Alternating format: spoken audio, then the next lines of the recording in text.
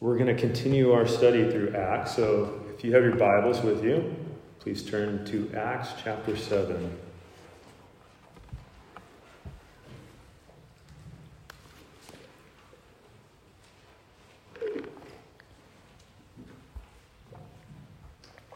Acts chapter 7, starting in verse 1. If you're there, say amen.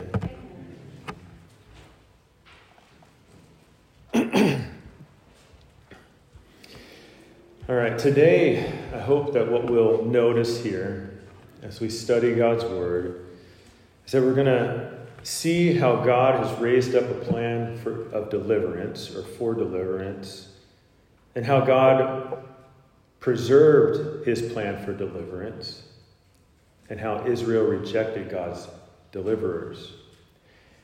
We're going to see how this is a human tendency and a tragedy to resist God's plan for deliverance. And when we last left Stephen, we saw him completely calm and composed before the Sanhedrin Council, who had just heard the accusations of blasphemy against Stephen from false witnesses. And Luke, if you'll remember with me, back in chapter 6, lists these accusations starting in verse 11. They hurled these accusations against him that he was speaking blasphemous words against Moses and God, and that he would not cease speaking blasphemous words against the temple and the law.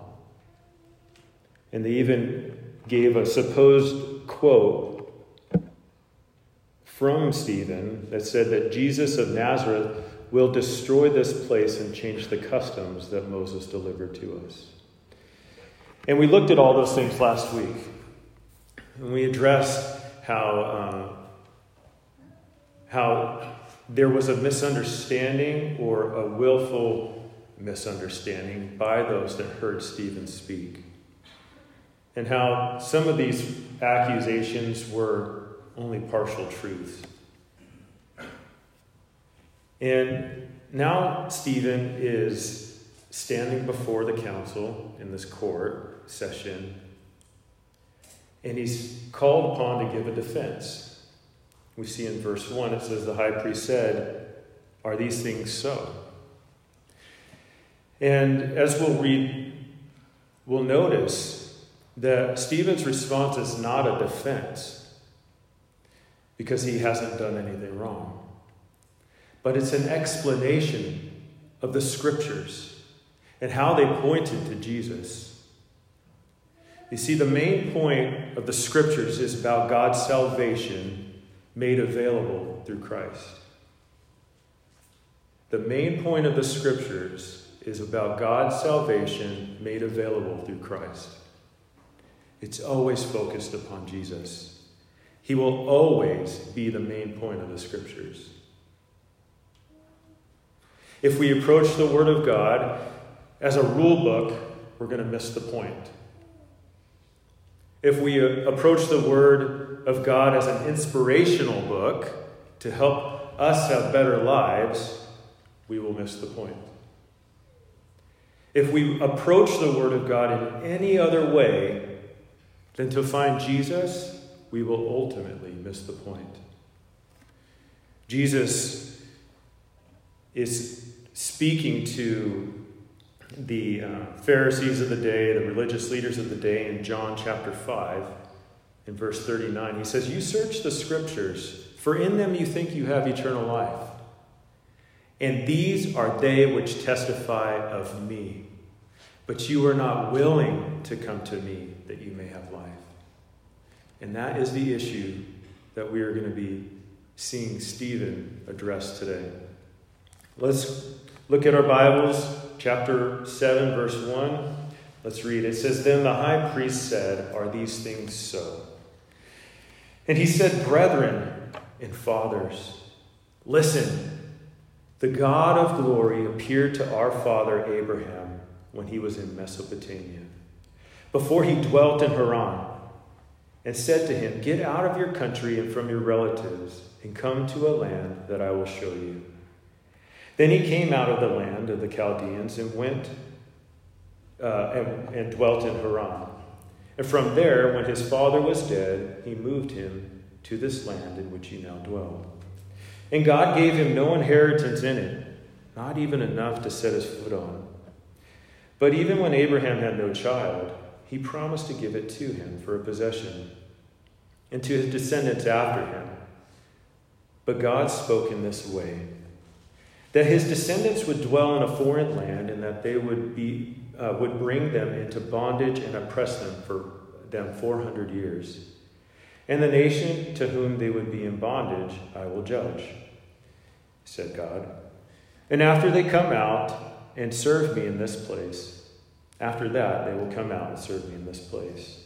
Then he gave him the covenant of circumcision. And so Abraham begot Isaac and circumcised him on the 8th day. And Isaac begot Jacob, and Jacob begot the 12 patriarchs.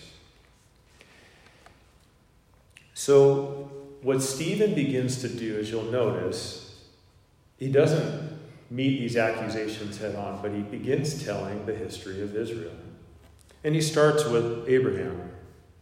He's going to take this approach of reciting Israel's history to show that God actually began his work outside of Israel and never confined himself to one place, such as the land of Israel or the temple.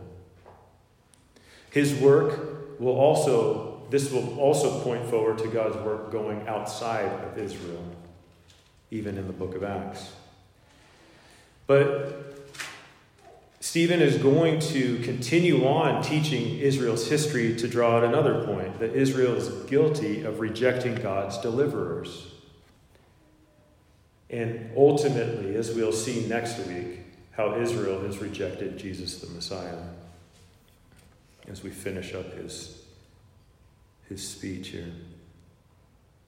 So we're going to look for a few things when we engage each of these little passages. One, we're going to look at the locations. If you notice, if you read ahead or are familiar with this section, Stephen points out a lot of locations. There's cities and towns, places. You'll see Egypt, you'll see Mount Sinai, you'll see the Red Sea, you'll see Mesopotamia and Haran and all those other places. We're going to pay attention to those. We're also going to pay attention to the person, the deliverer, the person that God is using that is rejected by Israel. And then we're going to, as I just said, see how Israel responded in each of those situations. Ultimately, in some form of rejection over this time. So, God's delivery plan first begins with Abraham. And Stephen starts off with saying and calling, he starts off in a kind way. He says, brethren and fathers, a respectful approach. He's not there to stir the pot, but he is empowered by the Spirit. And sometimes the Spirit is going to cut to the heart of those who hear. But he is there with respect. He desires that those that are hearing him will listen and have understanding, that they might even come to know Christ as the Messiah, as Jesus as the Messiah, the Christ. And so he begins saying, the God of glory. Now, he uses this specific title for God. God who is characterized by glory. And it speaks to the Shekinah glory. Have you heard of that one before, that word Shekinah? The visible radiance of God. If you remember back in the Exodus, that pillar of fire that led Israel by night and the cloud by day, or when the temple or when the tabernacle was built, the glory that filled the Holy of Holies. God is characterized by glory. And the scriptures actually will characterize God in many different ways. I have a few of them on this slide here if you want to write down. One is the God of comfort. He's characterized by comfort. We see God characterized by a God of hope, the God of love, the God of patience, the God of peace, the God of all grace, and the God of truth. And I listed all of those because, you know what, you might be in need of one of those things today. And God is able to meet your needs. He's able to speak to you. He's able to meet you where you are at.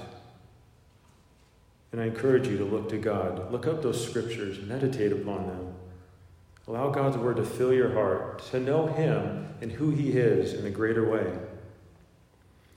But by Stephen using these words, he's refuting actually the charge of blasphemy.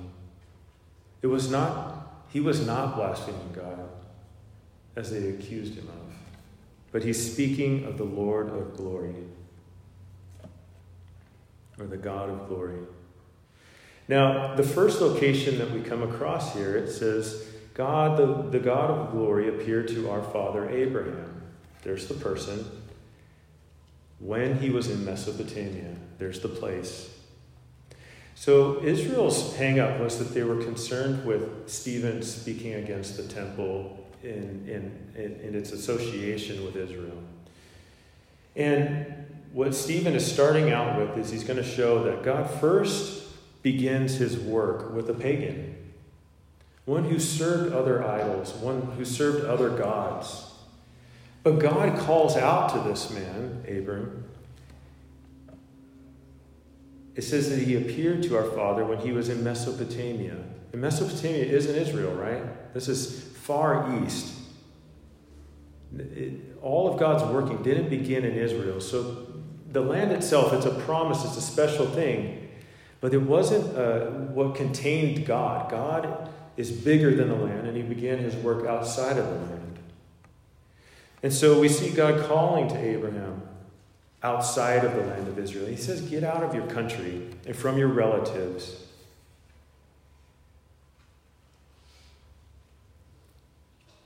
And come to the land that I will show you. And so that was what Abraham heard. And look at verse 4. It says, and then he came out of the land of the Chaldeans and dwelt in Haran. Now, both the land of the Chaldeans and Haran, those are both in Mesopotamia. So what we see with Abraham in this key figure of Israel's history is that he didn't quite completely follow what God had called him to do. He still remained. And Stephen is quick to point out that he remained there until his father was dead. So there was this period of time where Abraham had partially listened to God. He moved out, but he was still in the area that God had called him to leave. And he didn't leave until his father was dead.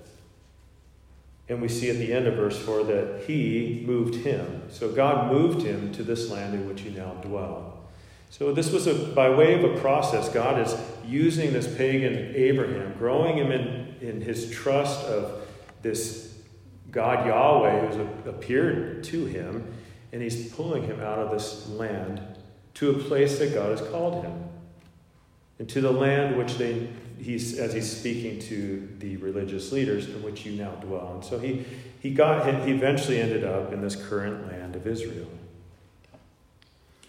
Now, we see that Stephen is going to move on to declare the promise. So God gave him no inheritance in the land, that is, not enough to set his foot on. Not even when even when Abraham had no child, he promised to give it to him for a possession and to his descendants after him. So we see the promise given to Abraham, but it wasn't actually realized by Abraham. But what was it promised to? Abraham and his descendants. So it's interesting because at the time of the promise, Abraham had no child and therefore had no potential descendants that this land could go to. So this required faith on the part of Abraham. And Stephen is making the point that the relationship with God is on the basis of faith and not outward evidences. See, all God's dealings with Israel will require faith on their part.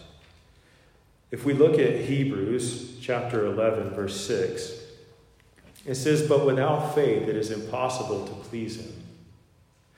For he who comes to God must believe that he is, and that he is a rewarder of those who diligently seek him." And later on in verse 8 it says, "By faith," and I would add in there, "though imperfect, Abraham obeyed when he was called to go out to the place which he would receive as an inheritance. And he went out not knowing where he was going. And by faith he dwelt in the land of promise as in a foreign country, dwelling in tents with Isaac and Jacob, the heirs with him of the same promise. For he waited for the city which has foundations, whose builder and maker is God." And so we see Abraham, this land that was promised to him and his descendants were tied together in this promise that it required faith on Abraham's part that God would fulfill. Now, God told Abraham what would actually happen to his descendants. In verse 6, let's look. It says, "But God spoke in this way, that his descendants would dwell in a foreign land, and that they would bring them into bondage and oppress them for 400 years. And the nation to whom they will be in bondage I will judge, said God. And after that they shall come out and serve me in this place." Then he gave him the covenant of circumcision. And so God told Abraham what was going to happen to his descendants. How this promise actually wouldn't be fulfilled till 400 years later. That they were going to dwell in a foreign land. And this is actually set in contrast to the promise of this land. This promise wouldn't be realized in the lifetime of Abraham. But this promise would be according to God's timing, and that's an important thing to remember. That God had a timing and a plan in which they would receive this promise. But until that time, Abraham's descendants would dwell in a foreign land. Now, during this time of 400 years, God said that they would be in bondage and they would be oppressed. And we'll get a little bit more insight into that as Stephen goes on, but we'll remember that this was the time of Israel in Egypt under a Pharaoh who did not know Joseph. But God would judge that nation, he says, that oppressed Israel. That God would defend Israel and judge those who oppressed them. That this wasn't something that God was just going to let go by, but that he is the judge and the defender of Israel. And we also see that he was with his people and able to take care of them and to fulfill the promise no matter what the situation is. He was with his people and able to take care of them no matter what the situation was. Do you need to hear that today? Do you need to be reminded of that? God is not overcome by any situation. He's with his people and he's able to take care of them. If you're his son or daughter today, he is with you and he's able to take care of you no matter what it is.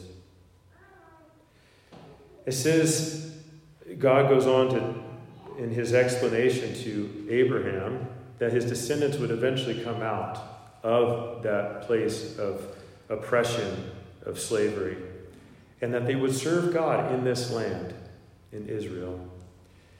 And so there was this looking forward to this fulfillment of God's promise. We also want to see that Stephen is introducing the deliverance of God here in those words, that I will judge and they shall come out. This is a key phrase that I noticed throughout the whole of Stephen's message. It's this deliverance of God. And it's working up to show that the religious leaders, what they were missing was they were looking for and trusting in deliverance from their sin through obedience to the law and the keeping of all these traditions, by worshiping in the temple. But as we know, the law it can't deliver anybody. But what the law was meant to do was to drive one to Jesus Christ, who is the fulfillment of the law, who came not to destroy the law, but to fill the law. But we see this idea of deliverance, this need for deliverance, brought up in this place, and that God is the ultimate deliverer. I will judge, and they shall come out. And so we see God would deliver his people from their oppression and preserve them in difficulties and fulfill his promise to them. And then God gave Abraham the covenant of circumcision, another aspect, which was the sign, actually, of the covenant of God that was made with Abraham, which would be passed down through the generation, through Abraham's lineage. A sign that promise was not only to Abraham, but to Isaac and to Jacob, and then to the 12 and all of Israel. So a couple of points to remember when we're looking at this, that God is not limited to one location. This is one of the points that Stephen is trying to make for the Jewish leaders. God doesn't live in a church building or a temple somewhere. God is bigger than that, and Stephen will say that as we look next week, and he'll describe it in a greater way. But he also isn't confined to one geographic location, as we see God calling out to Abraham when he's in Mesopotamia. But we also see that there's this process of deliverance that the Lord is working out through his chosen people. God is with his people, and that he's able to preserve them through even times of bondage and oppression. And God has and will provide a deliverer. And so as we move on, let's look at verse 9 and read this next section here. It says, "And the patriarchs became envious," speaking of the 12 sons of Jacob, "became envious and sold Joseph into Egypt. But God was with him and delivered him out of all his troubles, and gave him favor and wisdom in the presence of Pharaoh, king of Egypt. And he made him governor over Egypt and all his house. Now a famine and great trouble came over all the land of Egypt and Canaan, and our fathers found no sustenance. But when Jacob heard that there was grain in Egypt, he sent out our fathers first. And the second time, Joseph was made known to his brothers, and Joseph's family became known to the Pharaoh. Then Joseph sent and called his father Jacob and all his relatives to him, 75 people. So Jacob went down to Egypt, and he died, he and our fathers. And they were carried back to Shechem and laid in the tomb that Abraham bought for a sum of money from the sons of Hamor, the father of Shechem." And so we see God preserves his delivery plan through Joseph. When we get this picture, and some of us who have grown up in the church or been around for a while, we remember some of these stories. We have Joseph, right? He had that beautiful coat that his father gave him of many colors, and kind of separated him. It displayed the favor that he had from his father, kind of set him apart from his brothers.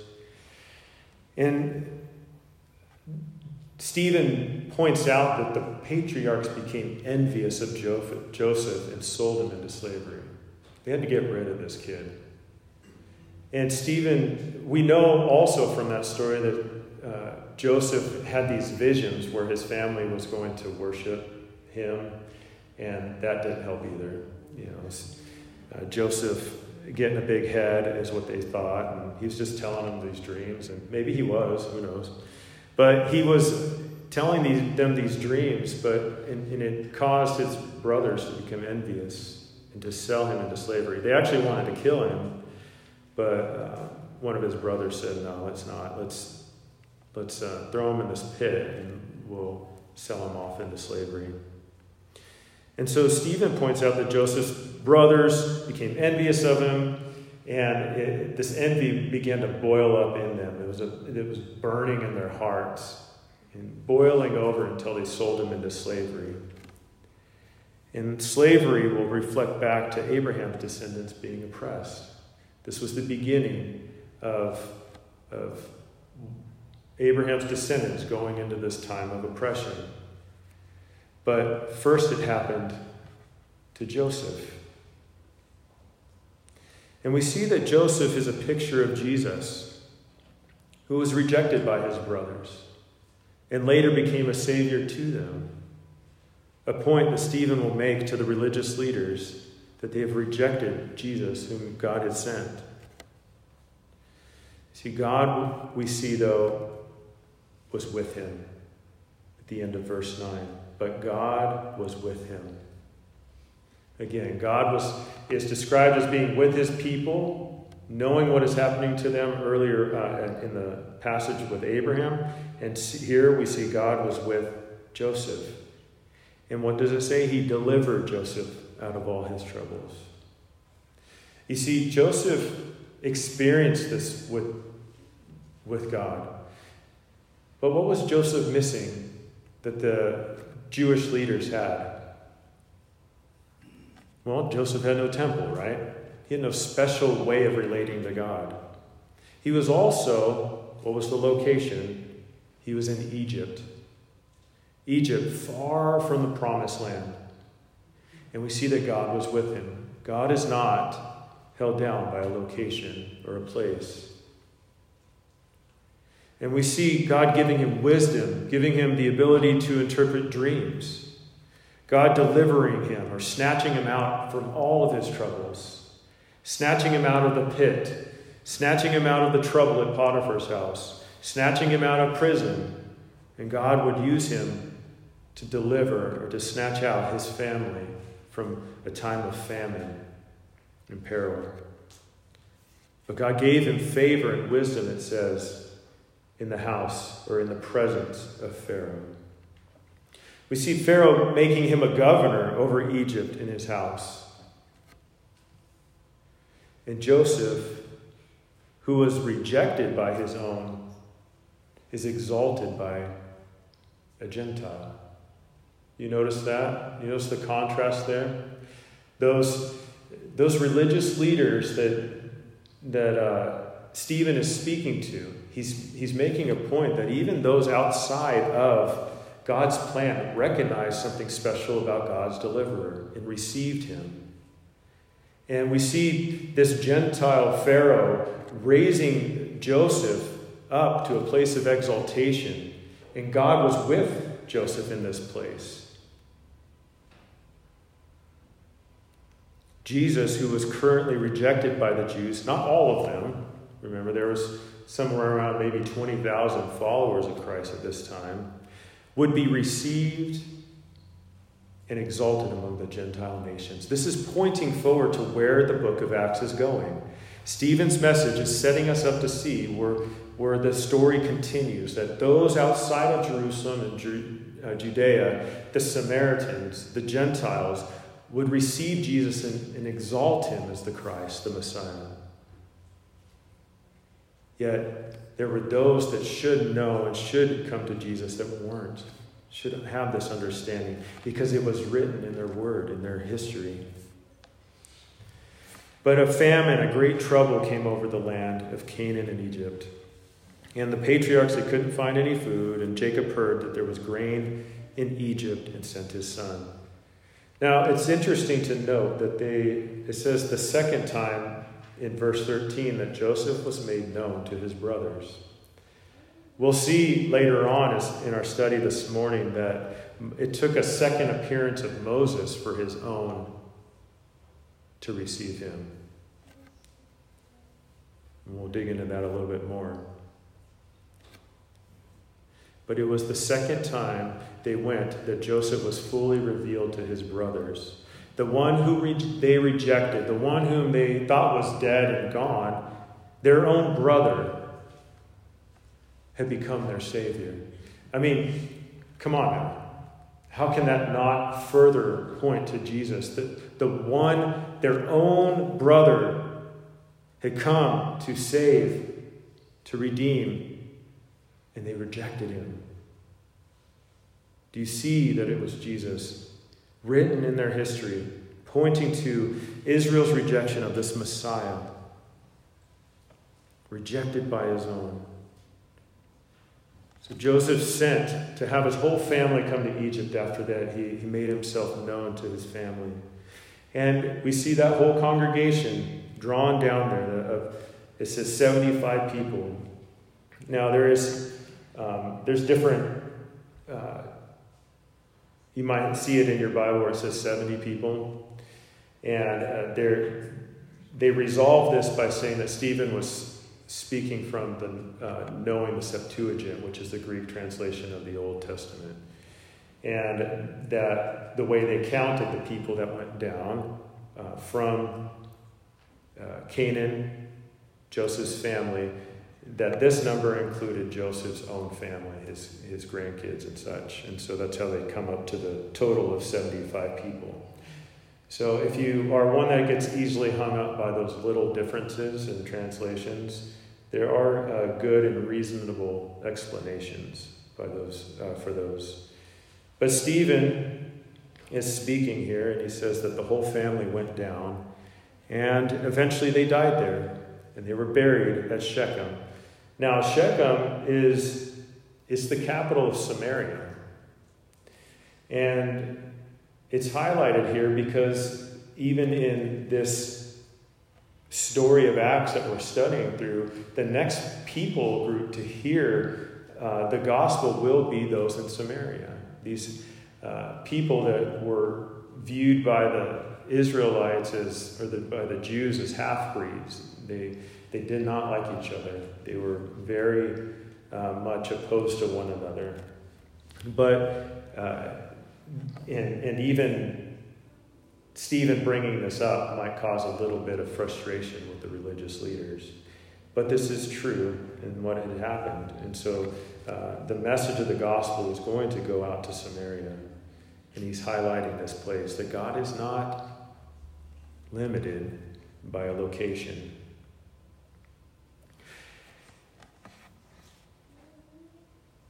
Remember, all of this is happening in Egypt. God has provided a deliverer. Though rejected by his brothers, Joseph would become their savior. And Israel has a history of rejecting their deliverers. Those are the key points that we want to remember. And then the new one that was introduced was God's timing. You think about God's timing, how it was going to be 400 years till they received the fulfillment of the promise. And then here we see God's timing as Joseph, even as we remember back what is written about Joseph's life, how the years that were spent in each one of those places, the place of slavery, and then the place in Potiphar's house, and then the place in prison before God had, we know that he was in prison for 2 years at least before Potiphar had the dream, or not Potiphar, Pharaoh had the dream and needed the revelation, and that situation exalting Joseph to a place of prominence. So God's timing, we want to realize that God is working. He's at work in history.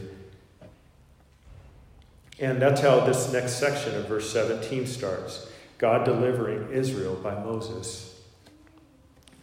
We see that in verse 17, but when the time of the promise drew near, which God had sworn to Abraham. You see, as time goes on, it's coming to a conclusion. This promise that God had made to Abraham was coming to a point. This time of 400 years was drawing near.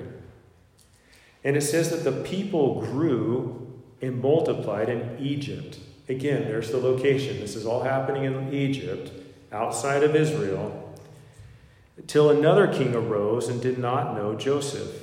And this man dealt treacherously with our people and oppressed our forefathers, making them expose their babies so that they might not live. At this time, Moses was born. Notice the timing of God. And he was well-pleasing to God, and he was brought up in his father's house for 3 months. But when he was set out, Pharaoh's daughter took him away and brought him up as her own son. And Moses was learned in all the wisdom of the Egyptians and was mighty in words and deeds. So we see this promise coming near, and the people grew and multiplied. This was a time of flourishing, really, for Israel to grow into a large people group. They had all that they needed down there, and the Lord was multiplying them and growing them. But then we read about this other king who did not know Joseph, didn't recognize the contributions that Joseph made, but began to see Israel as a threat. And this man, he says, dealt treacherously with our people and oppressed our forefathers, making them expose their babies. Now, remember, there was this time where they were concerned that the people would overtake them. And it was commanded by Pharaoh that all the children of a certain age needed to be killed. And this was actually a thing that would occur back in history. There's records in the New Testament where it was practiced by non-Jews of the day by taking unwanted babies and leaving them outside to die. And this was a detestable thing in the eyes of Israelites and the Jews. And they would oftentimes, there was reports of them taking these kids in and adopting them. But that's the term that Stephen is using to draw a connection with what the religious leaders would have known, making them expose their babies so that they might not live. Now, this was the time that Moses was born. This was the time in which God was going to raise up one, a deliverer, and we see that he was well-pleasing to God. And we even know from Moses' story that he was able to be brought up in his own home, his mother nursing him till 3 months. And then when he was able to be hidden for 3 months, and then they put him out, and they put him into this ark, right, and put him into the river, and who was there but Pharaoh's daughter saw him, and it says she took him away. Who is receiving the deliverer that God is raising up? Pharaoh's daughter, a Gentile, somebody who is not of the house of Israel. And so we need to keep these things in mind because we're looking forward to the story that God, the chosen deliverer, was received by a people that were not his own. Not that they wouldn't have received him, but that's the point that's being made. And then we see that Moses is being adopted, delivered from being killed.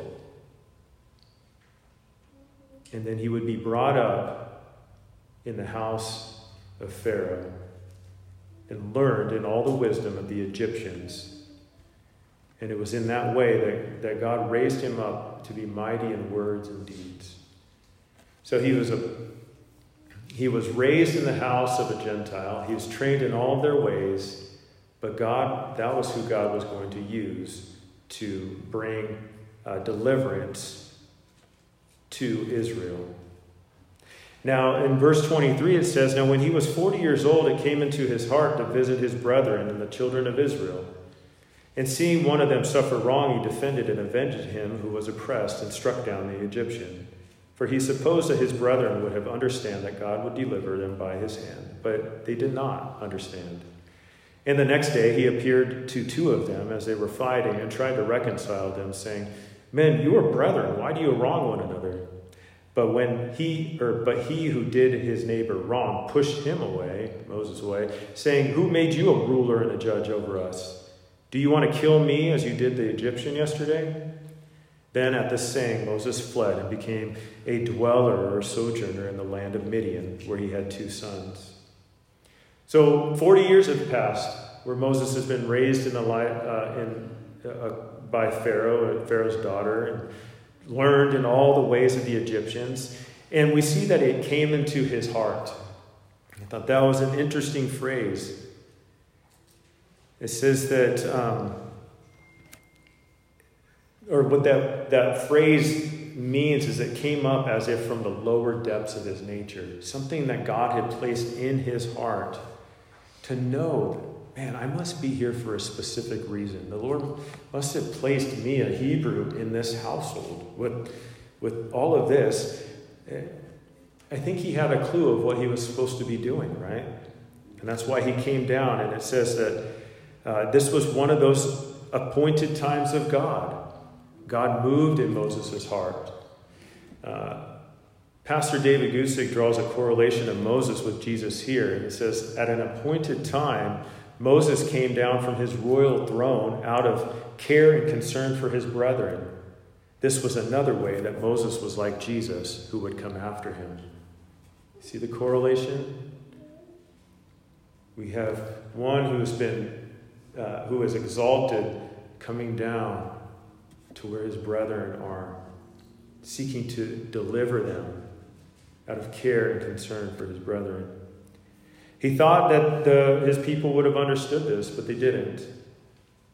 That God would deliver them by his hand, but they didn't understand it. And so he has this interaction with his people, and we know that after having the interaction there with those men, that Moses fled and became a dweller in the land of Midian. Again, another location that is outside of Israel.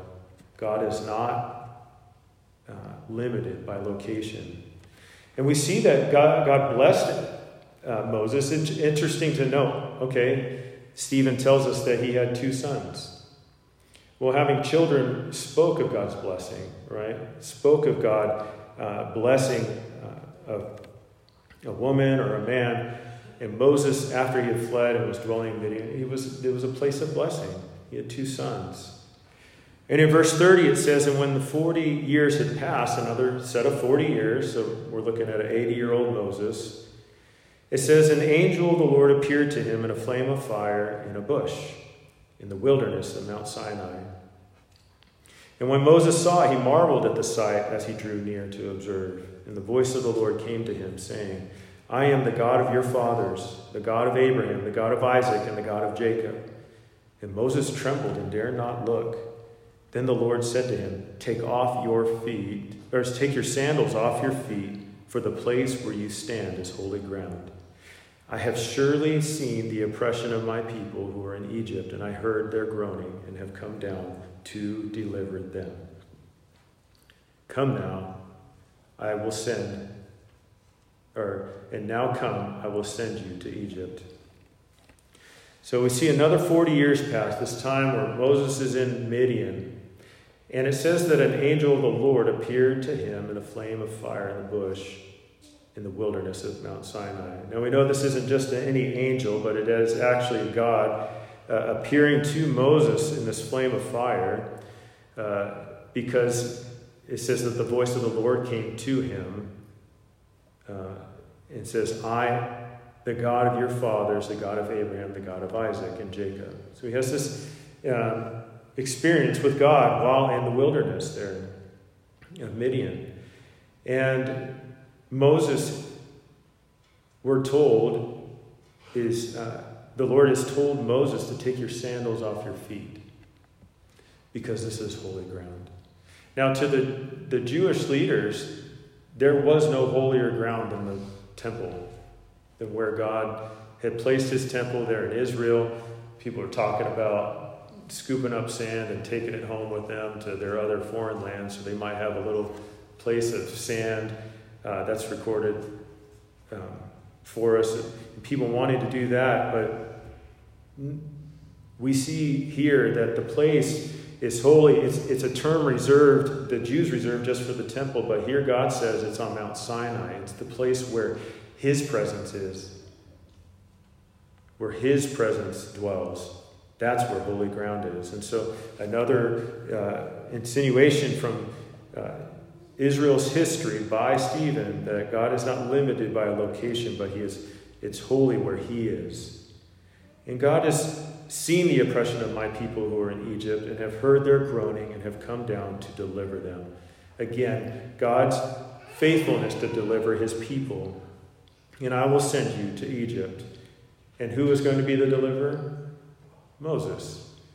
So we have the location happening in Midian here. We have Moses that's going to be the deliverer, and he's sent back to Egypt. Now, in verse 35, as we conclude our study for this morning, this Moses whom they rejected, saying, "Who made you a ruler and a judge?" is the one God sent to be a ruler and a deliverer. Now, the people saw Moses as a judge, because they were fighting with one another. They saw him like, who are you going to tell me what to do? You don't even live like us. You're up there in your high tower, and you're going to come down and do your thing for us. But God says that he is the one that he sent to be a ruler, a leader, one that would provide the instructions, but a deliverer as well, by the hand of the angel who appeared to him in the bush. And we learn here that he brought them out in verse 36 after he had shown wonders and signs in the land of Egypt and in the Red Sea and in the wilderness for 40 years. So this time of deliverance occurred in many areas throughout Egypt, on their way through the Red Sea, and then in the wilderness. But Moses is the one that was commissioned to do this work. Moses, whom they rejected, was the one that God had sent by the hand of the angel. Now, another correlation here is we see that Moses was sent by God to be that deliverer, to proclaim deliverance, to lead the people of Israel out. And it was attested to them by signs and wonders. Now, what has the disciples been doing as they proclaim the gospel? Signs and wonders. We see that God was attesting to the message being preached through the signs and the wonders that were being done. And they were, the Israeli leaders here at the time, the Jewish leaders, they were not willing to recognize those things. And though they followed Moses out from Egypt and were delivered from that slavery, we'll see as we look next week that they still would reject him, even after all of these things. But Stephen has illustrated how God had raised up a plan for the deliverance of his people through Abraham, how God preserved his plan for deliverance through Joseph, and how historically Israel has continued to reject God's deliverance in the story of Israel's fathers. And in this we see there's a tragedy of humanity's tendency to resist God's plan for deliverance. You see, the story of deliverance actually begins way before Abraham in the garden, where God had placed man to enjoy rich fellowship in a sinless and perfect environment. And there was only one command that was given to man at that time, and that was, don't eat of the tree of the knowledge of good and evil, right? Because in the day that you eat of it, you'll surely die. Now, the temptation to reject God's command came by the way of the serpent, we know. And we see man and his wife disobey God and sever a perfect relationship with God. And God had to send them out of the garden, that place of perfect fellowship and that place of close relationship with God.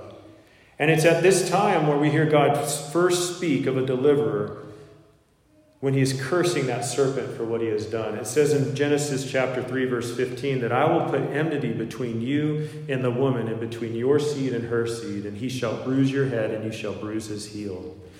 So God first told of this seed, speaking of Jesus, who God would send to deliver mankind from the spiritual death of their disobedience, that their disobedience had brought upon them.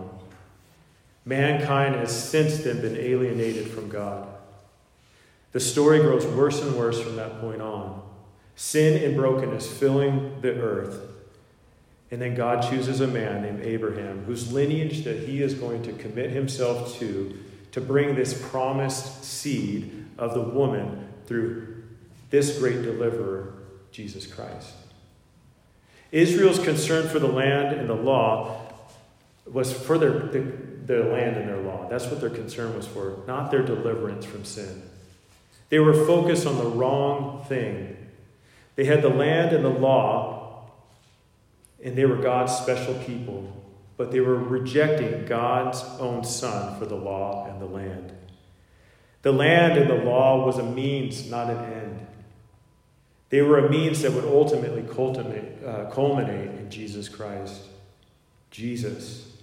And so we do encounter this human condition, this problem that the Jews have, that we have the propensity to reject God's Savior, to return away from Jesus. We reject him for many reasons. But in reality, though Israel claimed to honor God and follow the law, they didn't know God because they were rejecting Jesus, the Messiah. In John chapter 14, verse 6 and 7, Jesus says, I am the way, the truth, and the life, and no one comes to the Father except through me. If you had known me, you would have known my Father also. And from now on, you know him and have seen him. Jesus says there is only one deliverer that can save you from your sins. And that is me. That is him, Jesus Christ. And so let's pray. This is a history lesson, right? It's not super exciting, but we have to track along some of these points. We have to see how God is moving. It's important to have an understanding of how God is working throughout Scripture, leading to these points, because these books don't necessarily stand on their own. They are all one message that is pointing to Jesus in its totality. And so from the beginning pages, we understand why Jesus had to come. And in the ending pages, we see him as the King, enthroned above, ruling and reigning in righteousness. Let's pray. Father, we thank you for this morning, Lord. We thank you for your word. Lord, we pray, well, first off, Lord, we just thank you, Lord, that you are not stuck to one location, Lord, that you are all-powerful, almighty, Lord, omnipresent, Lord, working where you wish, Lord, doing and accomplishing your will in and through your people. Lord, that salvation has been extended beyond just Israel, Lord, but all who have faith, Lord. Your word says are Israel. So, Lord, we just thank you for Christ, Lord. We thank you for his sacrifice. Lord, we thank you for his death upon the cross that brings forgiveness and of sin, Lord, and acceptance in you, Lord. That it isn't bound in some keeping of the law. It's not bound in some association with some land, Lord. But, Lord, that all those things were just means of bringing about our Savior, Jesus Christ, Lord. And we thank you for that. Pray, Lord, that you would continue to just work in our hearts, Lord, and to stir within us, Lord, the message of the gospel, Lord, as we look to your return, Lord. In Jesus' name, amen.